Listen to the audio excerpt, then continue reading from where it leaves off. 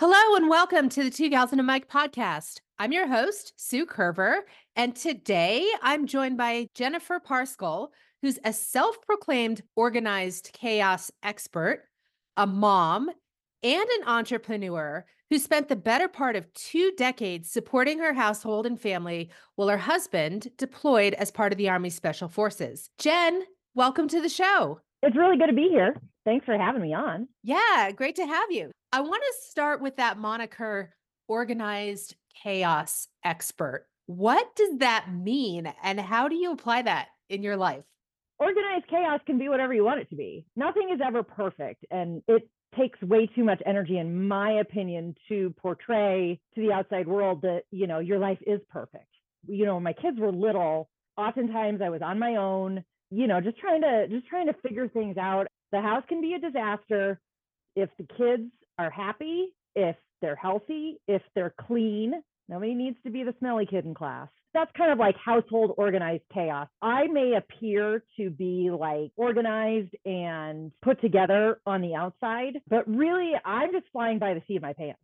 Yeah. Does that give you a sense of freedom to not feel like you have to be within those parameters? It gives me the freedom to be a better mom, a better wife, a better business person. It just gives me the freedom because what it does is it takes away caring what the outside world thinks of you. And I mean, everybody cares what people think of them to some degree. I've just removed a lot of that. Especially during deployments and stuff, it was like, okay, I will go crazy if I adhere to like the house can never be messy, that nothing can ever be out of place. The kids always have to look like a Pottery Barn commercial. That's not life. I'm glad you brought that up because you started your family at a young age. And Yeah, so I you did. really have spent a lot of time juggling kids, juggling your household, juggling a spouse who was deploying to combat zones and various special assignments. Aside from learning this organized chaos and making it all work. I mean, really, I'm disorganized and I fly by the seat of my pants, but that just sounds better. But what's been the best part of this journey? Obviously raising my kids, that's like my biggest accomplishment. I learned a lot about myself when we moved in 2010, when we moved to Fort Bragg. I went from being under my father's roof to being married, to being a mom, to then John going to basic training when we had been married for 3 years and had 2 kids already. I was never independent. I've always been very independent minded. So when I moved thousands of miles away to North Carolina where I didn't know anybody, I didn't have family that could drop everything and just come and help me on a whim, I think that I learned that I can do things. I was 25, 26 years old when we moved there. I was a child. I had these 2 babies. And then I got there and a week later, John was gone. And I was in this house alone with these 2 babies in a place that I had never lived, didn't know where the nearest grocery store was, didn't know if I got a flat tire, who to take my car to. I didn't know these things. On top of that, our household goods hadn't even gotten there either. I'm grateful for that. There's a lot of spouses in particular that I have talked to over the years. There's sort of a resentment in their hearts about that time in their lives. And it was some of the best years of my life because I learned how to stand on my own 2 feet while still having a loving husband and a family and everything. And I also learned when stuff hits the fan, like I can handle it. How did you learn it? Or did it just kind of happen? It just kind of happened. Like, I guess I didn't realize that I had that gumption and that inner fortitude. I did research. I would go to parks with the boys and I would meet other moms. We'd go to story time at the library. Like, I really am not a put myself out there kind of person. I've made myself be that way over the years because you can't do it all alone. People need people. I'm not a person that wants 10,000 friends. Like, that's way too much maintenance for me. So like, I had a really good core group of hockey moms / military spouses. Most of us were special operations spouses. What was it like being a special operation forces spouse? I mean, I would imagine John was deployed to some very tenuous situations and combat places. So, what was that like for you being back at home with these kids and with these other spouses? How did you manage that? I did a lot of crying in the closet. I just never felt I could fall apart in front of them. When you're that sole person that is their world, especially when they're little. Like I learned how to compartmentalize. During his first deployment, there was a helicopter crash or something, and it was kind of in the vicinity that we maybe thought he was. And my brothers are like frantically calling me. They're like, "Hey, have you heard from John? Have you heard from John?" And I'm like, "Please stop calling me." I drew the line in the sand and I said, "Listen, I know that you guys are worried and concerned, and like in your mainstream civilian lives, you watch the news and you wonder about things, and I appreciate, your concern, but I don't watch the news right now. I've got these 3 little kids and this household to run. I've got carpools, I've got lunch boxes, I've got, because at the time I didn't work. No news is good news, is what I would tell myself. He'll call when he can call. He's not going to just not call me. Internet is spotty in the Middle East. And when the kids were little, they just know that daddy was away at work. And for them, that meant he was going to be gone for a really long time. What's a really long time? How long were his deployments typically? Third group deployments were 6 months. A lot of those turned into like 7 or 8 months. And then when he jumped over to the unit, they were 4 month rotations. They had what was called a JORT cycle, which is 4 months of training, 4 months of alert, and 4 months of deployment. 2019, John had just gotten back. He got deployed on the alert cycle, came home, and then like 3 months later deployed again. That's the time I call the trenches. I was in the trenches. Really, you're not out of the trenches until they're all out of diapers. So you're at home with 3 littles and you're in the trenches. He's deployed for the majority of a year. I mean, if you look at that for multiple seasons, right? He's gone spring, summer, fall kind of a thing. You've got minimal communication, so you don't really know what's going on. My question to you, now that you have all of this hindsight, what would you say to younger spouses who currently are in that period of their lives where they have a spouse who might be deploying with this same kind of routine? I mean, this sounds so cliche, but don't sweat the small stuff. Cherish that time. Even though you're going through it with a deployed spouse, cherish that time if you've got little kids, because they're not going to be little forever. No matter what you're going through, your kids are going to grow up like that. Have fun. It doesn't have to be all doom and gloom because your spouse isn't there by your side. He needs to know that his household physically it's probably a wreck, but everybody's having a good time. Jen, you bring up such a good point. I'm not sure that we give enough credit to our spouses, our military spouses, because these are the people, men and women, who are holding down the fort. And you know what? I don't care who you are. I don't care if this is your husband's or wife's first deployment, second deployment, 15th, whatever. You are always, at least at some point, like for me, it was more often than not, hanging on by your fingernails. What about moving around? I know that when I was in the military, we had to move. It seemed like every couple of years. It may have been every 2 years or 4 years, depending on the type of billet that we were in. Did you have to move a lot? And how was that for you integrating back into community or finding another community? So we were lucky. John started out at Special Forces Assessment and Selection down at Fort Bragg. He went through the Special Forces Q course. For the people listening out there that don't know what that is the road to becoming a Green Beret in the United States Army. Then when he graduated the Q course, he ended up in 3rd Special Forces Group, which is also at Fort Bragg. So we were there for 14 years. The worst part for me was I would get this close-knit network and then they would all move and I would be left behind. There was one summer John was on his second deployment in Afghanistan, I think. And I think Hayden was about 8 at the time. Evelyn was still very little. I think she was like 2, maybe barely 3. And it was the summertime, so everybody was moving. I had 4 or 5 people in our cute little neighborhood, we were family. I had a friend named Lori. She was an Air Force spouse, and her husband was in Qatar on like a year-long assignment at the time. So she and I would call each other and be like, hey, do you want to divide and conquer tonight? And what that meant was we could divided and conquered dinner. I would bring whatever I had, the kids would play, and then we'd help each other because our kids were all about the same age.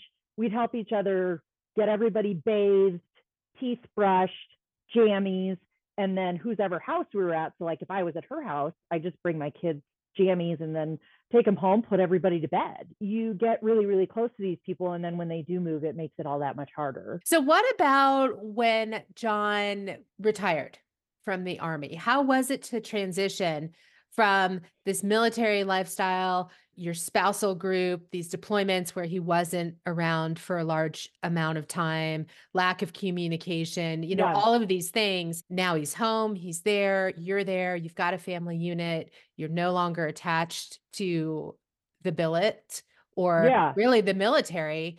What was that transition like, Jen? How did you handle it and what looked different? I feel like we're still like transitioning out of it, kind of. As far as our family life went, it was an adjustment, but not in a bad way. A lot of spouses are like, oh, he's going to be home all the time now. And, I mean, I like my husband. So I was excited that he was going to be around all the time.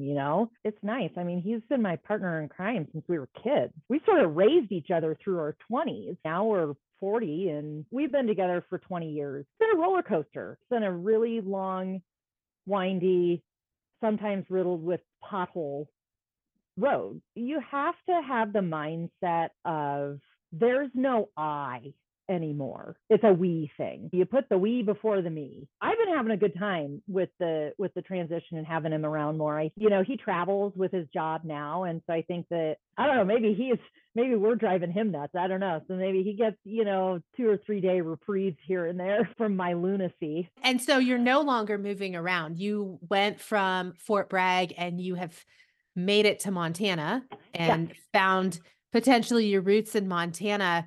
And now you own a business. So, how did you get started with your business? What has entrepreneurship been like for you? It started in North Carolina. When my kids finally all went to school, we were kind of living paycheck to paycheck. We just did a really good job of stretching every dollar when I was a stay-at-home mom. I was clipping coupons, watching the sales at the grocery stores. And my kids wore a lot of hand-me-downs. But then I was like, okay, well, now I can help with the bottom line. My mother cleaned houses for 15 years growing up. I would go and help her. She really taught me that you can have it all. I could be there for my kids' programs. I could be there for their games and practices. I could pick them up from school, make them dinner, help them with their homework, but I also could contribute to the household income. And I did that. I was like, you know what? People around here need their houses clean. So I just did a Facebook ad. It kind of blew up from there. And I was like, whoa, I just kind of moved that here to Montana. It was very successful in North Carolina. And like the demand for cleaning personnel in the Gallatin Valley is through the roof. I love all my clients too. They've become like family. But I don't know. I just feel like this is a very personal business. People are trusting me to come into their homes. Your home is your sanctuary. It just was kind of an easy thing for me to just be like, oh, well, this sounds like a good idea. There's very little overhead cost. I didn't set out to be an entrepreneur. My daughter has me listed in her phone as boss lady. I am now that example for her, just like my mother was for me. I just was very lucky to be raised by two very strong, hardworking human beings. And I love this idea that you keep bringing up that you were raised with the example that you can have it all because Because you uh, can. right. And, like when you were younger and your kids were littles, I know that you were an avid runner. You qualified for Boston 5 times while you were pushing a baby stroller. Here we are in a brand new year. And, so many folks are making New Year's resolutions. There's lots of excuses that float around with that. I can't do it. I don't have time. What kind of tips would you have for people who want to pursue that, whether it's a larger athletic challenge like qualifying for Boston, or if it's just, I'd like to lose a little weight, or I'd like to get in shape, or I'd like to be a little bit more active? Just do it. You just do it. I had that inner voice in my head. Even as a mom, I had that inner voice in my head. Oh, you're really effing this up today. What are you doing, dummy? Don't listen to her or him or whatever, or whoever is in your head. Listen to yourself. Honestly, at the time in my life, running was a coping thing for me. And it got myself and my children outside. I'd go run the trails. I'd put Hayden on his bike. I'd put the two babies in the stroller. When Hayden would get tired on his bike, there was this 2 mile loop that I would just do over and over again. Sometimes I would really splurge. I would get a babysitter and I would go on a long run by myself. Most of the time, it was just loops.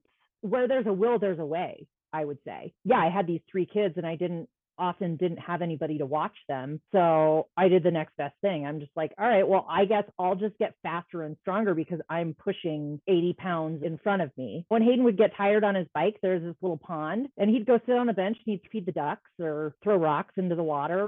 But it was this loop. So I could always see him. There were always points in it where I could see him. So you just do it. Just make Yeah. the time, Yeah. get out there and do it. There's always time. There's always time. Oftentimes I know that it doesn't seem like there's enough time, but life is short.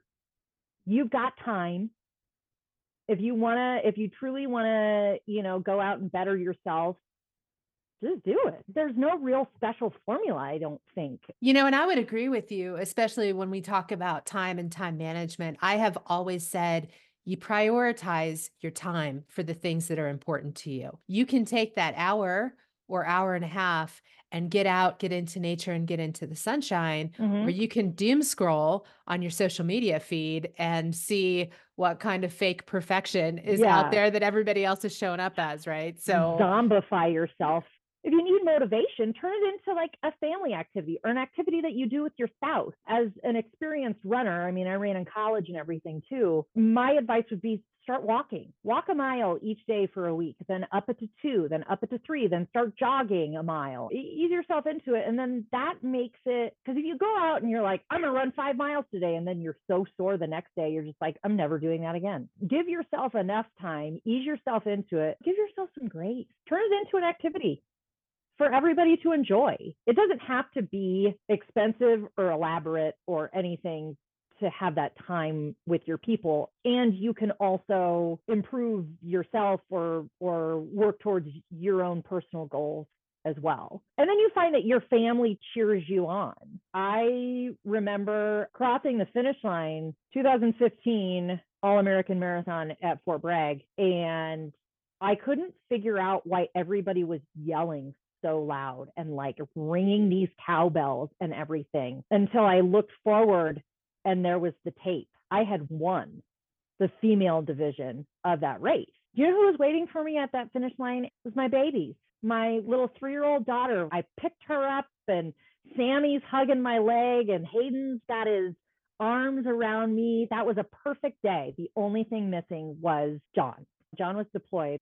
But again, back to our first part of the conversation, like you can't dwell on that. He was very happy for me from a distance and proud. At the end of the day, all that matters is who you got in your corner. Yeah. And going back to the first part of the conversation where you said that you had been not so independent for the first part of your life until you made it to Fort Bragg and until you found out by circumstances that you had no other choice but to be independent. So to go from that to you fully committing and leaning into something that was important to you, to crossing the finish line as the winner of the female division for that marathon race, Jen, that is just remarkable. I couldn't believe it. That was like one of the best days of my life. The Fort Bragg newspaper wanted a comment from me right away. They're like, what unit are you from, ma'am? And I'm like, I'm a spouse. Everybody was shocked that I was a spouse. There's nothing in the world like that feeling of working so hard to achieve a goal, whether you're the winner or you're coming in close to the back of the pack, but crossing that finish line and just having people lined on both sides to cheer you in, having people on the street throughout your entire journey. I think it's this big metaphor for life where you have people who are cheering you on at mile 2, at mile 6, at mile 23, when you're not sure you can even finish the race, right? Jen, what's on the horizon for you? What's next? I guess getting my kids all the way raised. I mean, they're turning into genuinely awesome human beings. Those guys are kind of like my love letter to this world. That's my greatest accomplishment is those babies. I'm just going to keep doing what I'm doing with my business and just kind of let things grow. And I don't think I will ever be done pursuing life and the next thing. There's this feeling of contentment and we're comfortable. Okay, what's the next thing? Let's go do the next thing. I mean, honestly, I don't know what's on the horizon for me. Because again, like fly by the seat of my pants. I'm just going to keep doing what I'm doing because it's very fortunate. I've got a great husband and great kids and great family and friends helping me be who I am. It truly takes a village for everybody. Well, Jen, thanks so much for sharing your insights and your inspiration with us today. I can't wait to see what's on the horizon for you in this new year and how organized chaos is going to play into all of that. Well, thanks so much for having me on. It's been great to do. This has been fun. And thank you, listeners, for tuning in. Be sure that you like the podcast and subscribe so that you don't miss any of these extraordinary stories. I'll see you next week for another episode of Two Gals and a Mic.